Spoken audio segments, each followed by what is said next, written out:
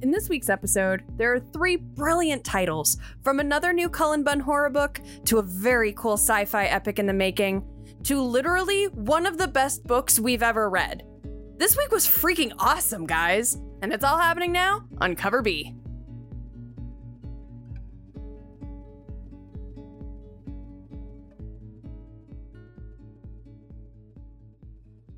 Hey everybody, welcome back to Cover B. Welcome back, everybody. I hope everybody had a good week. Yes, I am T, here with Chris. Yo, Periodically, I like to introduce us because I remember that new people come and they're like, who are Yes. these schlubs? Sometimes we might want to get in the habit of actually doing We that used to do that, regularly. and then we were like, Yeah. they know us, And and then then we're I'm like, like, yeah. they might not know us. It's true.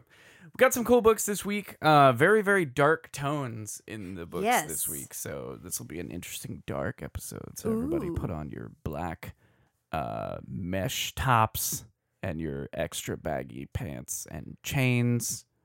Get that dark eye makeup out. It is Cover B Darkcast. Darkcast. Welcome back to Gothcast with Cover B. First of all, we're starting off with Everfrost #1. This one is from Black Mass Studios. It is written by Ryan K. Lindsay with art by Sammy Cavella. What we have is we follow a scientist named Van who has a checkered, dark, and kind of sad past. She is on a planet.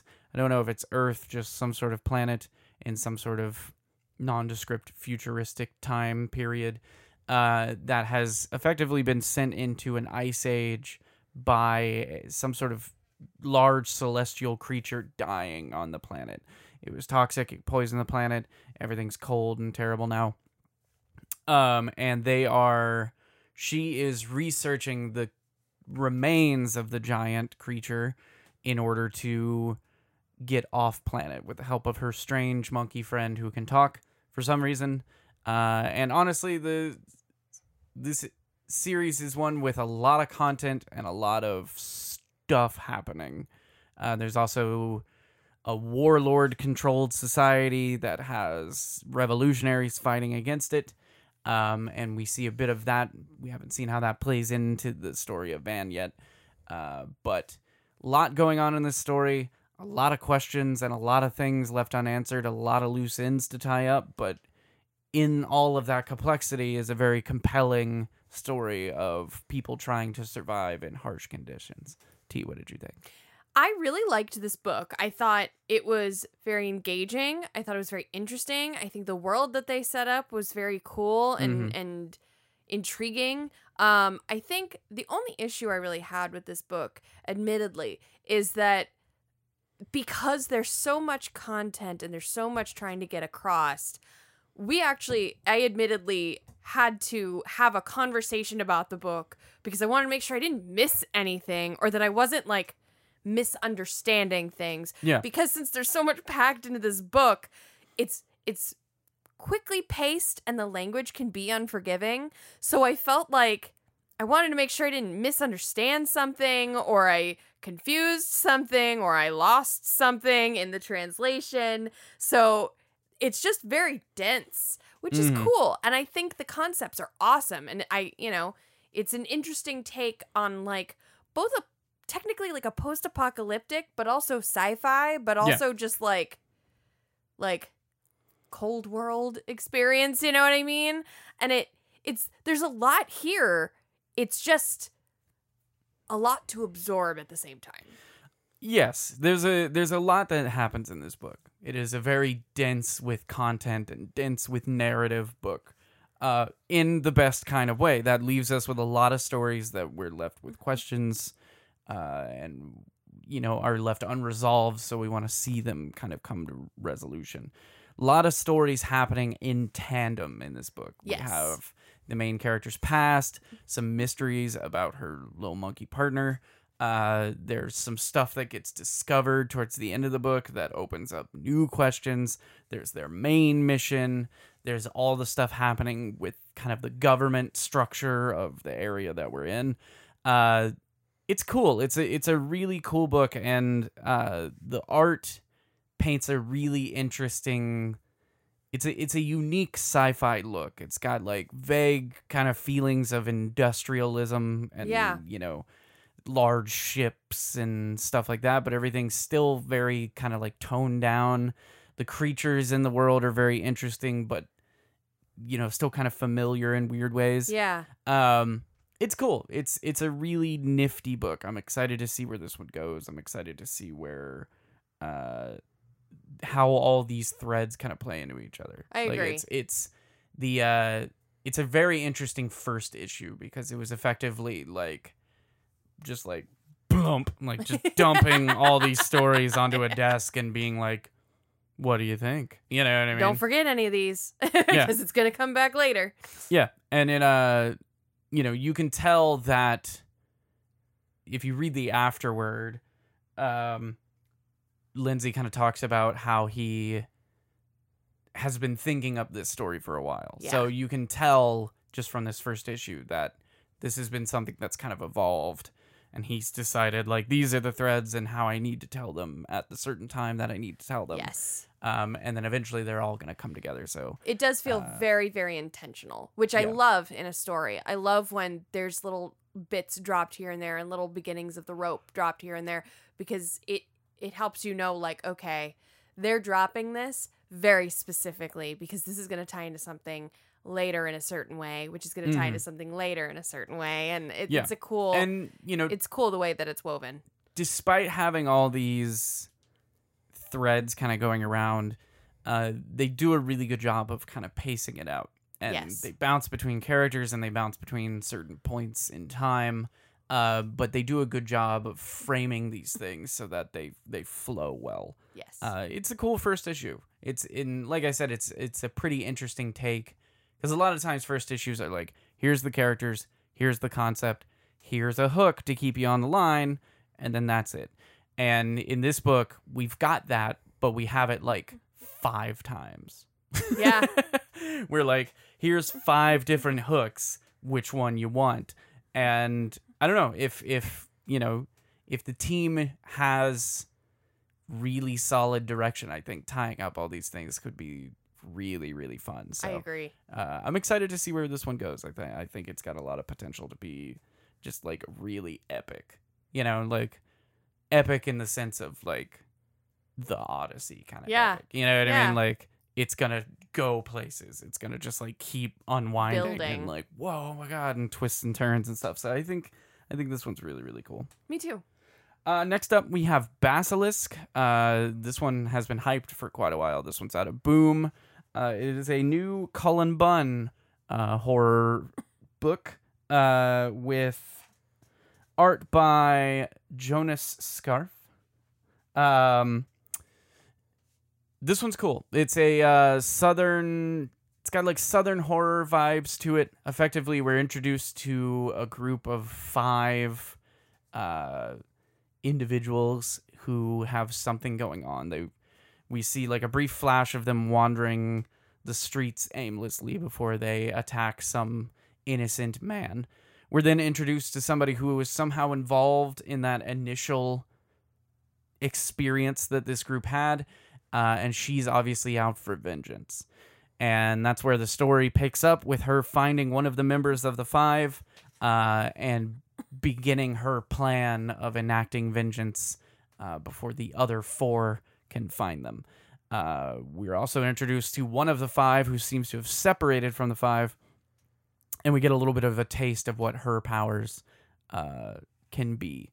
T, what did you think? While the rest of us were watching Tiger King and baking bread during quarantine, Cullen Bunn decided, I'm going to write a different comic every day.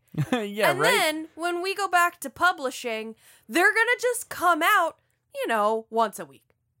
There's going to be a different book every week. Because why not? Damn, Cullen Bunn. You are showing us up, bro. Yeah, right? Putting in work. I have never felt more inadequate than when I compare my work ethic to Cullen Bunn's. Yeah, right? Damn. And what I think is so impressive is that every single one that comes out, I'm like, yeah, okay, no, that was good. It's not like certain mainstream authors that I can think of that put out a ton of books, and sometimes you're like, yeah, that was one of the best books ever written. And sometimes they put out a book and you're like, actually, that's just a rip from the Simpsons movie. So it's like, he's always consistent, and I'm just really impressed. This was another really good book. It's exciting to see, like, and the way that things are set up, like, you know, I'm not going to say too much, but there's a scene where we see the 5 early on, and they're in scrubs, and so you go, oh, why are they in scrubs? Where were they? How did this happen? And then things progress, and you get introduced to characters who are living in a certain way, and you're like, oh, this is really subtle, but it means something.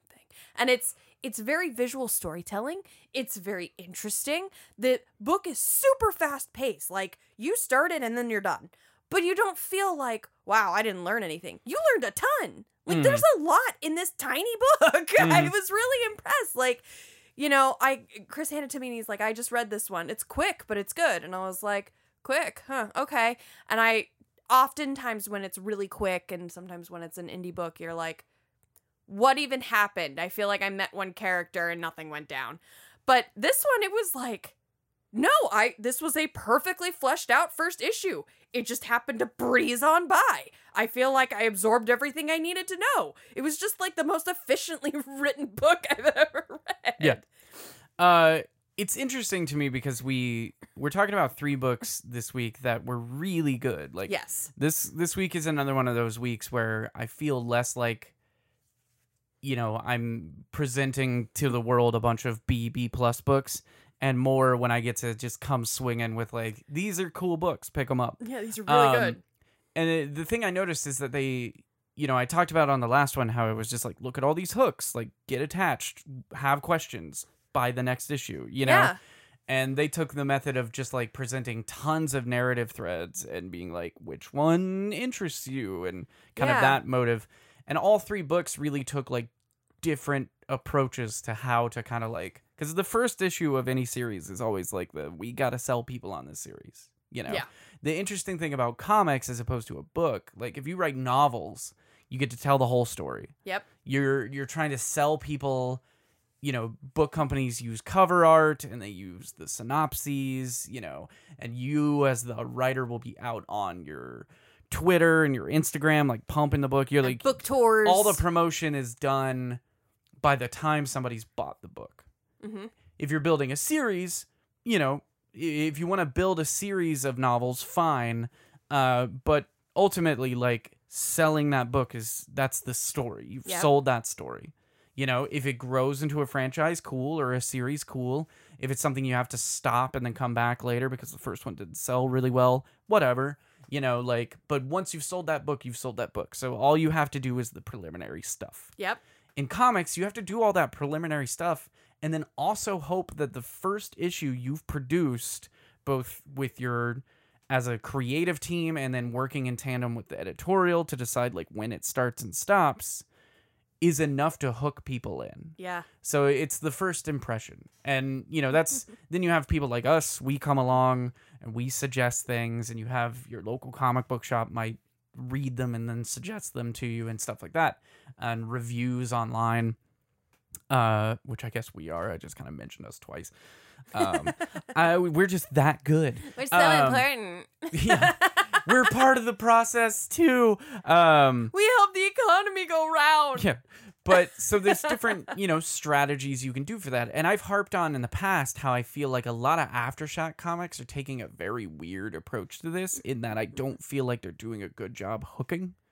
They're burying the meat of their concept in, like, issues 2 and 3. And then the first issue is just kind of like, I'm done, and feels very basic. And then you'll read the synopsis for issue 2. And it's a good example of this, as we talked about it in a previous episode, which you can find at coveredbpodcast.com. Red Atlantis. Yeah. It's a really cool, like, espionage, quasi-sci-fi book that we read, we liked, and we were like, okay, this is about, like, someone's got the ability to, like, play a signal and everybody will go berserk and kill each other. And there's this person that may or may not be a sleeper agent who's running from the government, and some big Russian dude rolls up and saves her. Yeah. And it's like, whoa, this is cool espionage stuff. This is very Die Hard. Yeah. And then we read the synopsis and it was like sci-fi action thriller, brain melting, like, and we were like, whoa, What? my God, where was all that? You know? What does that have to do with anything that we've already read? Yeah, and it's like they just bury the meat of the concept in later issues, and I think that's a weird approach, and I'm worried that it's going to result in a lot of their books not going past the first issue. Right. All the books today did a really good job in investing hooks. Yeah. Like I said, Everfrost did the multiple hooks thing, the multiple just full on, not worrying about like, okay, we need to introduce these threads slowly. Just like first issue, here's all the threads. I probably have more, but look at all these threads. Oh my God, there's a lot of story. One of these you're going to care about. Yeah. Then you've got this book, which bookended the book really, really well done. Like bookended this issue, introducing us to this mysterious group of people, and then ending with a look at what they're like now. Yeah. You know, and it was just this bookend of these kind of special, it basically, it's selling the book on the characters. Yeah. Which is another way to do it. And I just thought it was really good. Like T said, this is a very dialogue light, very action heavy book, but it's got a really cool concept. And what we were talking about before we recorded was that like, it's just refreshing to see another Southern horror book. Yes. This is very Southern. One of the characters rolls up to like a truck stop and gets like pulled pork and coleslaw and cornbread. Like this is, if you were raised in the South like me, this is Southern. This feels Southern. I mean, like the stuff that happens is Southern. The way people dress and act is Southern. It's nice. And it's a return to form because like 2017, there was a ton of Southern horror. That's what I was going to say is we had this like weird surge in 2017 of Southern horror books. It was the year Redneck came out. It was the year Redlands came out. So it was good. the year Moonshine came out. It was the year Harrow County was going strong, and I think did like a new volume. Yep. Maybe Tales from Harrow County came out. But anyway, 2017 was a huge year for like Southern horror. Yep. And then it just kind of stopped. It seemed like that was going to be the horror push that was happening. And then it kind of stopped. And now, like, horror trends have kind of diversified. There's a lot of focus on vampires. There's a lot of focus on, like, period piece horror, but mainly set in, like, northern-ish, like, city settings. Yep. Like, you've got Philadelphia. You've got Mercy. You've got Bitter Root is set during the Harlem Renaissance. You know, and like I said, vampires, and you've got anthologies are also, you've got Electric Black is back, you've got Ice Cream Man, haha's not so much horror as it is just terrible in the best way. The Silver Coin. Yep. So, you know, you've got horrors kind of playing with a bunch of different trends, but Southern horror has kind of petered out. Just disappeared. And there might be examples that are still going on that I'm just missing, and feel free to let me know. Like, give those a shout out by all means on Facebook or Twitter when we post this episode. But yes, you just don't see it as much. Yeah. Like, I think there's parts of Bitter Root that kind of tap into it. I think, if I remember right, it's been a while since I read it, and I haven't kept up with the series. But there was like one of the family members was kind of off on his own doing like a Blade-esque type monster hunter thing, and I think he was acting in the South. I think he was mainly in the South, but most of the meat of the story takes place in Harlem. So yeah, it's refreshing to see a return to this, because I think the South as a setting for horror just provides a lot of interesting content that you can use. It's so rich. Like, and don't get me wrong, these other settings, period pieces, are good settings for horror because looking at older things inherently gives like kind of a creepy setting. Mm-hmm. Cities in general are good to use for horror because of the amount of people, and the whole concept of being surrounded but also alone is kind of a dark tone that you can play with. And like darkness and corners and alleyways that you can't see into. But the South, when you think of the South and you think of, you know, long stretches of road between you and other things, you know, areas that have kind of been forgotten and left behind in terms Swamps. of, you know, in terms of economic upheaval. Swamps, dark forests, like all the mythology from various cultures that have set up shop in the South. Yeah. Like there's a lot to play with. You know, if you go to any of the, you know, north central Florida towns that have kind of seen better days and have had it hard and see like burned down motels and like boarded up gas stations and stuff.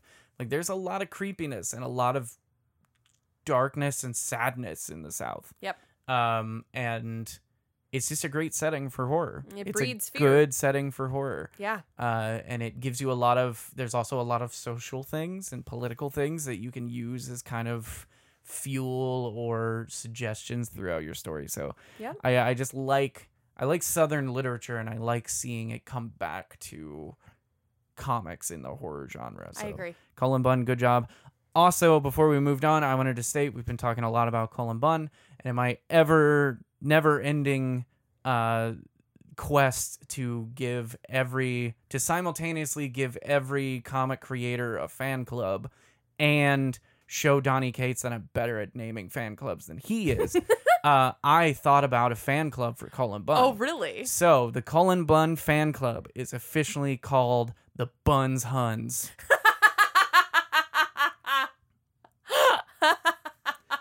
So Cullen. So we're a fan club for both Cullen Bunn and maybe Sir Mix-a-Lot. Well, that's the thing. So here's the plan. Okay, everybody get your pencils out. Here's the plan. Okay, step 1. We establish the fan club. Okay. We do not rope Cullen Bunn in yet. Okay. We need to be able to sell this to them. And here's how we do it. Step 2, we buy up a shitload of Cullen Bunn books, okay? We're going to put them all in a box. That's step 3. We put them in a box. Put them in a box. Step 4 is we mail that box to Sir Mix-a-Lot. He's like, what the hell? I'm Sir Mix-a-Lot. This is how I sound. Don't judge it. And he opens the box and is like, whoa, what are these? Pictures in books, comics, I'm being told they are. I think I've heard about these. And he reads them and he goes, oh my God, these are great. What's this note at the bottom of the pile of comics? And it's an official invitation for Mr. Mix-a-Lot, the Duke of Mix-a-Lot, to be the official ambassador for the Buns Huns. And now he's the face, and we go to Cullen. We're like, hey, we have this idea, bro.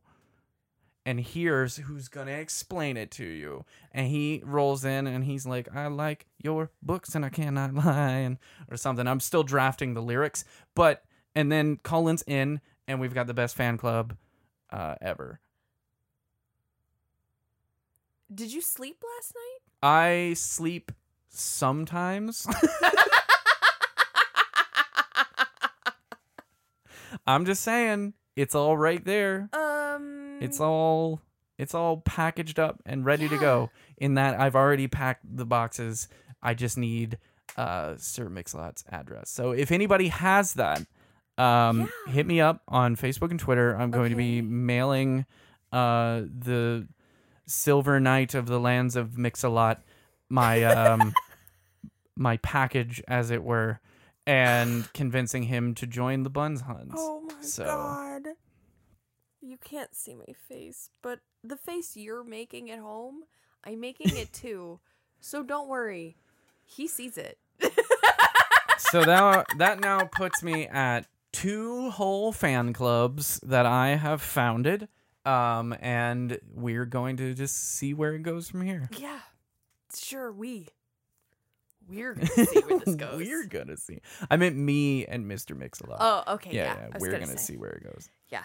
Because this is a rabbit hole, man. He's gonna read those books and he's gonna be like, I need more. And I'm gonna be like, well, Mix, can I call you Mix? No. Okay, Sir Mix-a-Lot. Sorry for overstepping. I thought we were cool. We were bonding here. Let me tell you about the Chips Ahoy. Cover B is in no way affiliated with the Buns Huns support group. Support group. Yeah, my name's Derek L. Hi, Derek L. Hi. Yeah, I joined the Buns Huns. Never in my life have I received so many beatings just walking down the street.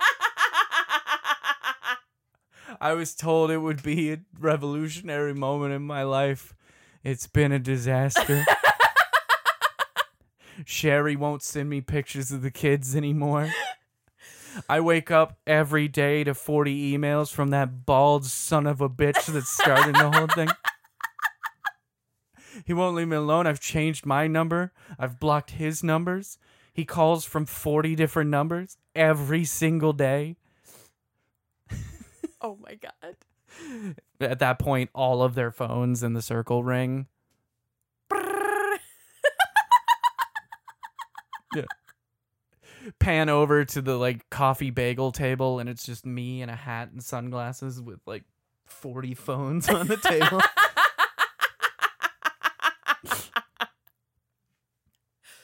We said it was going to be a dark episode. This, kids, is what a tangent looks like. So I'm not very energetic today. I was like, man, I'm feeling kind of, it's raining out. I'm feeling kind of mellow. I was like, we got some books that I'm really feeling. So this is probably not going to be a very like lively me saying stupid stuff episode. And I was wrong. Ooh, very wrong. I was wrong. Moving on. Oh my God. I'm so excited. You guys. Oh my God. I'm so excited. This book was incredible.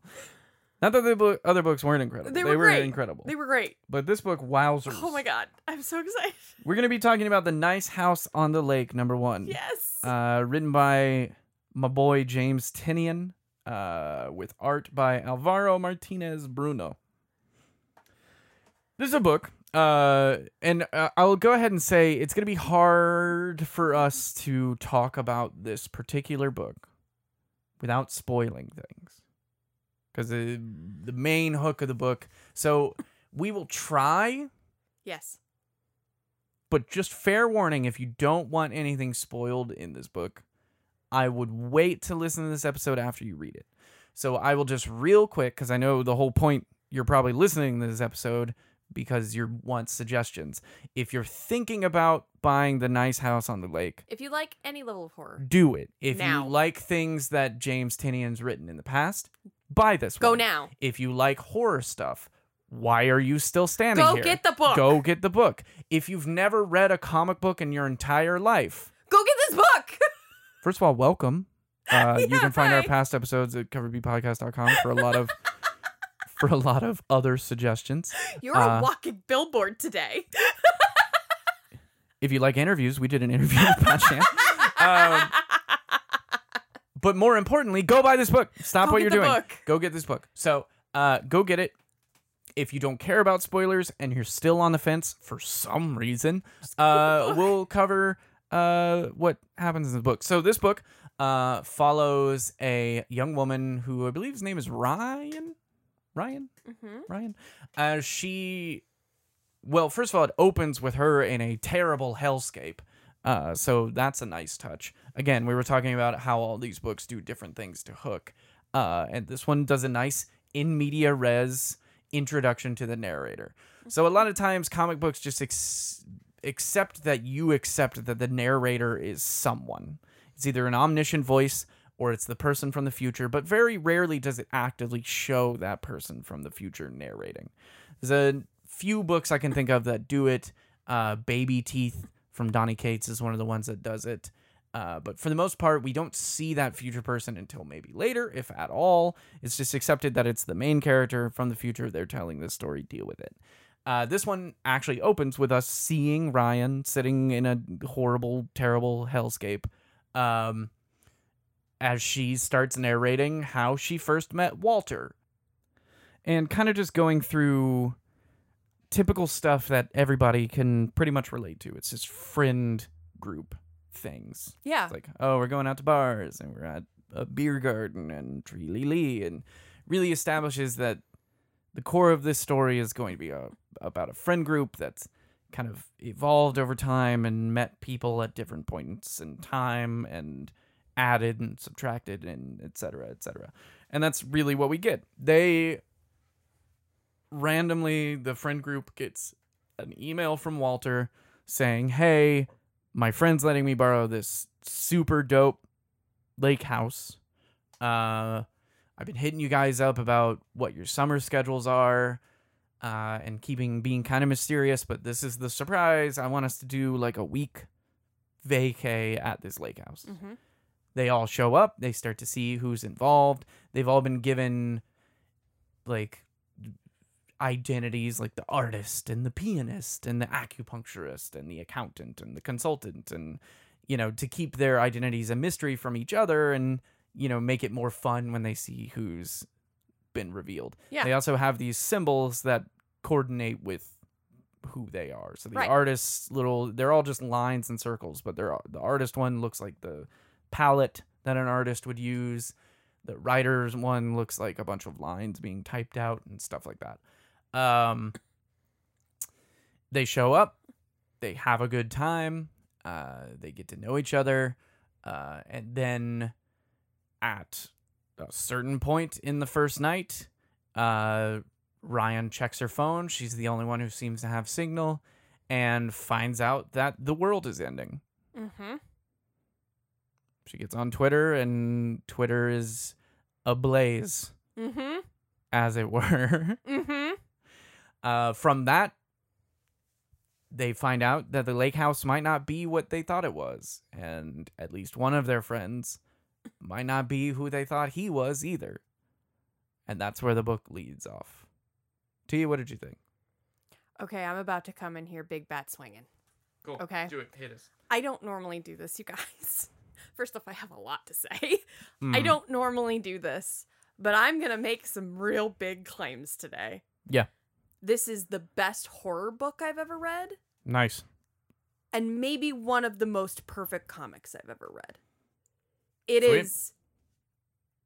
It's freaking flawless. For so many reasons, okay? On so many levels. Tinian has constructed one of the most engaging, well-structured, well-paced, well-placed books I've ever read. It takes little tidbits from so many other things you've read and liked and constructs them into this perfect house of a comic. Little things, little subtle things are so well manifested. The way he talks and introduces new characters are done in little boxes with their symbol and their title, the artist or the with an introduction of where they come from in a very clever way, who they are, and their relevancy to the group. Mm-hmm. And it feels kind of the way Jonathan Hickman constructed information in House of X and things like that. Yeah. And then there's subtle social things. Like, he presents the inclusion of the pandemic in a way you don't think about twice. She shows up to the house in a mask, and they do the temperature measuring thing. But it's not a thing. They don't talk about the pandemic. Mm-hmm. They don't refer to the it just is. It's the most organic use of the pandemic I've seen in media thus far. Mm-hmm. And we are a year and a half into this thing. You know what I'm saying? Mm-hmm. There's introduction of a trans person. Mm-hmm. And it's not character defining. It's not the basis of their existence like it often is in media. It's just, their gender and name was transitioned 5 years ago. That's it. That's all you know. And the layout and the connection of the people and the interactions between them are very subtle. There's one introduction of the writer who is the trans person, and they're like kind of hanging out by themselves and like, I don't really want to go do anything. And then they see their ex-girlfriend, and it's an awkward interaction in a very subtle way. And then they're like, actually, I'm going to leave this room because I'm very uncomfortable. Mm-hmm. But it feels so unbelievably organic for a social situation. Everything about this book feels real. Yeah. And that's the most impactful thing. The depiction of when things go south on Twitter is so real. I get to this page and I'm reading things and my jaw fell to the freaking floor. I'm just like, you feel like it's real. You feel like you're in it. The beginning introduction of them in this of her in this hellscape is, you forget it within 3 pages. Yep. He does such a good job of being like, this is happening. You know this is going to happen. But you have no freaking idea how you're going to get there by the middle of the book. And then something happens and you still have no idea how you're going to get there. And then there's a twist toward the end that's bizarre and fantastic. And you're like, what is happening? And there's, I'm going to say this word, it's a little spoilery. There's body horror, which is amazing. And it's just, there's so many pieces. I want this to be a movie so bad because this is terrifying and fully real and you're in the shit and it's one of the best freaking books I've ever read. I'm flabbergasted. I haven't even read that much by Tinian, admittedly, but I'm gonna now. Good God. Okay. You good? Need really your inhaler? Yeah, geez. I guess I'm not talking about this book because I don't have anything else to say. You all right? Need to take a walk? No, I'm okay. Need a shower? Look, man, I'm passionate about comics, you guys, and you guys know this, and you know that I get worked up, and typically you hear Really? No way. Typically, you hear me worked up about bad stuff, or stuff that makes me angry, or stuff that makes me frustrated, or that I want to be done better. Yeah. I am that passionate about how good this is. Mm-hmm. That doesn't happen all the time. Go get the damn book. Yeah. Again, T pretty much covered everything, so I don't have too much to say. But one thing she hit on that I'd like to just extrapolate on is that, as I mentioned in the beginning, it's all very relatable. It's feelings that we've felt before. And because of that, Tinian does an amazing job constructing relationships between characters without having to say much. Yeah. You know, we kind of get vibes of who these people are because it's fairly easy to relate them to experiences we've had, you know, and characters we've known in our own lives. These feel like very approachable people. Yeah. They're not presented as elite. They're not presented as like caricatures of who they're supposed to be. You know, sometimes especially when you're writing like, you know, mid-20s, early 30s New York people, you know, youthful New York people, New York adults, like that kind of stuff. It can be easy to fall into like, look, this is the hipster and he's over here talking about craft beers. And this is the like edgy streets one who like is talking about like doesn't trust anybody, is getting everyone's face. You know, everyone becomes a caricature. The professional. This like a lawyer. This is like the bougie uptown one who's like, you know, look at how nice I am. Don't careful with my Prada bags. You know what I mean? Like caricatures and tropes become the characters. You know what I mean? Like they just like, and a lot of horror movies do this. Like I always get really bothered with horror movies about friend groups because I'm like, there's no way these people would get together. No. There's no way these people would relate. Not at all. Because they make everybody extremes. They're like, this is the cheerleader and this is the jock and this is the emo kid. And it's like these, you know, this is the nerd who stays at home all the time. And it's like, how would they relate? Exactly. It's one of the reasons why Cabin in the Woods was so good, because they took people that weren't that and then hyped it up to 11 through manipulation so that they fit these caricatures that they really weren't. Yeah. And, you know, a movie that takes kind of that trope and does really cool things with it, just a quick shout out for it, is actually the new Jumanji movie. Yeah. Because it shows that two people that don't really have a lot in common right now had a history. And then it ties them into these other characters and ties the group together and then forms a bond as they go through this thing. Because of the experience. And, you know, they start to find as they're experiencing this thing that they have more in common than they thought. And they have more respect for each other than they originally thought. Yeah. You know, they drum up history with each other and stuff. And they now become that friend group where it's like the nerd and the jock and the cheerleader and the quiet one and stuff. But they have a reason to be that way. Right. You know, it's it's established that they would never hang out normally. Yeah. And now if you go into the second Jumanji movie, now they're like hanging out, they're buddies, they're friends, Right. you know? And that's a great subversion of that trope of like, look at these people that have nothing in common, but you know, they're going to go stay in this cabin for 8 days. Yeah. They're going to hang out anyway for no explicable reason. And it's all because they just want the characters to fall into different holes. And while we have characters having different roles, like there's obviously ones that are a little bit less into, you know, the big fancy house as others. There's obviously ones that are a little bit more like, you know, doing better for themselves, like a little bit more fancy maybe. There's obviously ones that have different personality traits and stuff, but none of them feel like a caricature of what they're supposed to be. The comedian's not running around being like, hey nerds, titty twister, bro, I'm gonna go shotgun a 40, which would just be like psh, ah! And anyway. You know,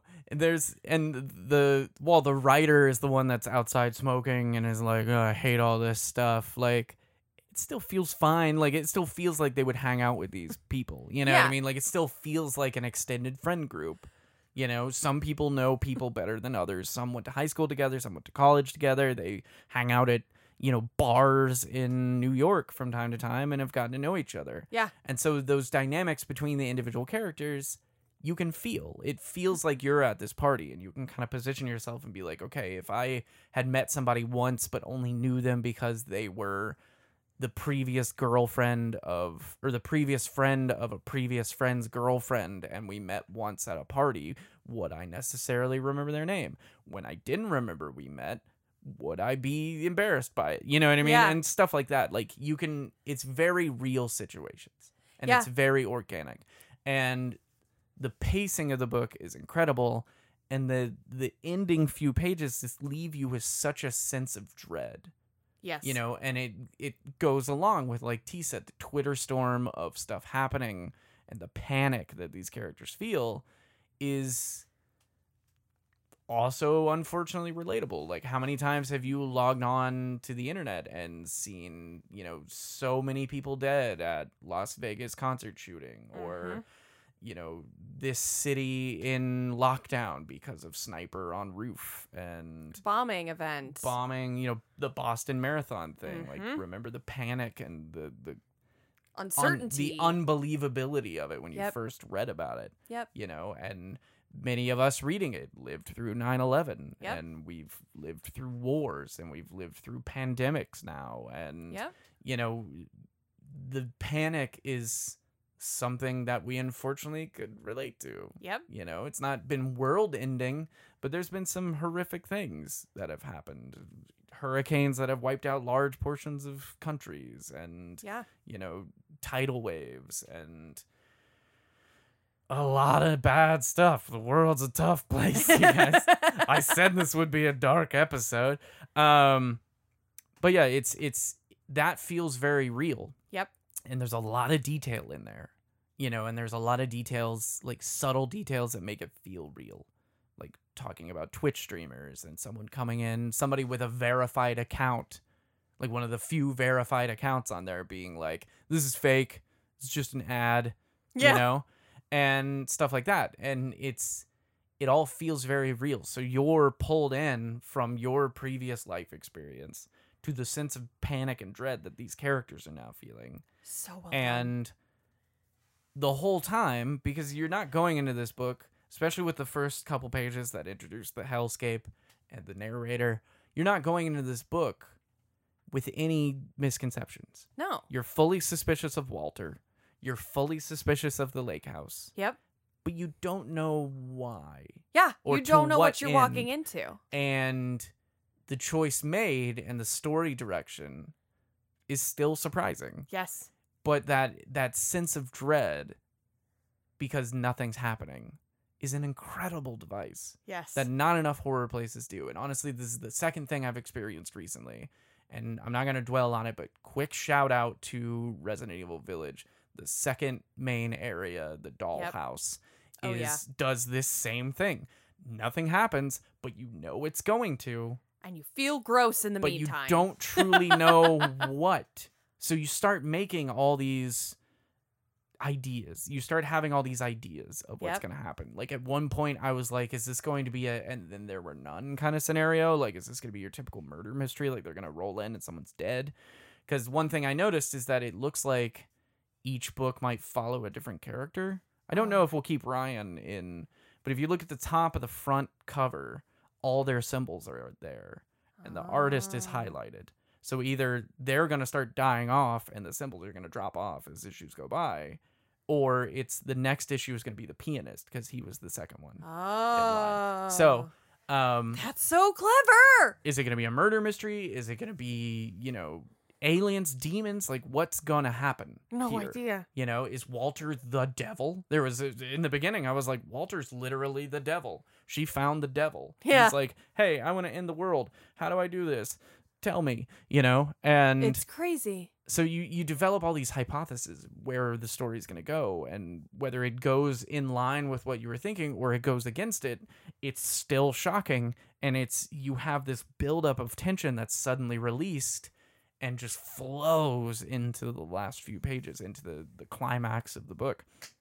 It's so well done. This is like, you may think we're blowing it out of proportion, and I'm sure there's people out there that are going to read it and are like, I didn't like it as much as Something Is Killing Children, or I didn't like it as much as this other horror book not written by Tinian. But like, in my opinion, this is a masterpiece of horror comics. It's brilliant. It's incredibly well paced. The characters are incredibly well done. The dialogue is incredibly well done. I was actually just about to say, I'm so picky with dialogue.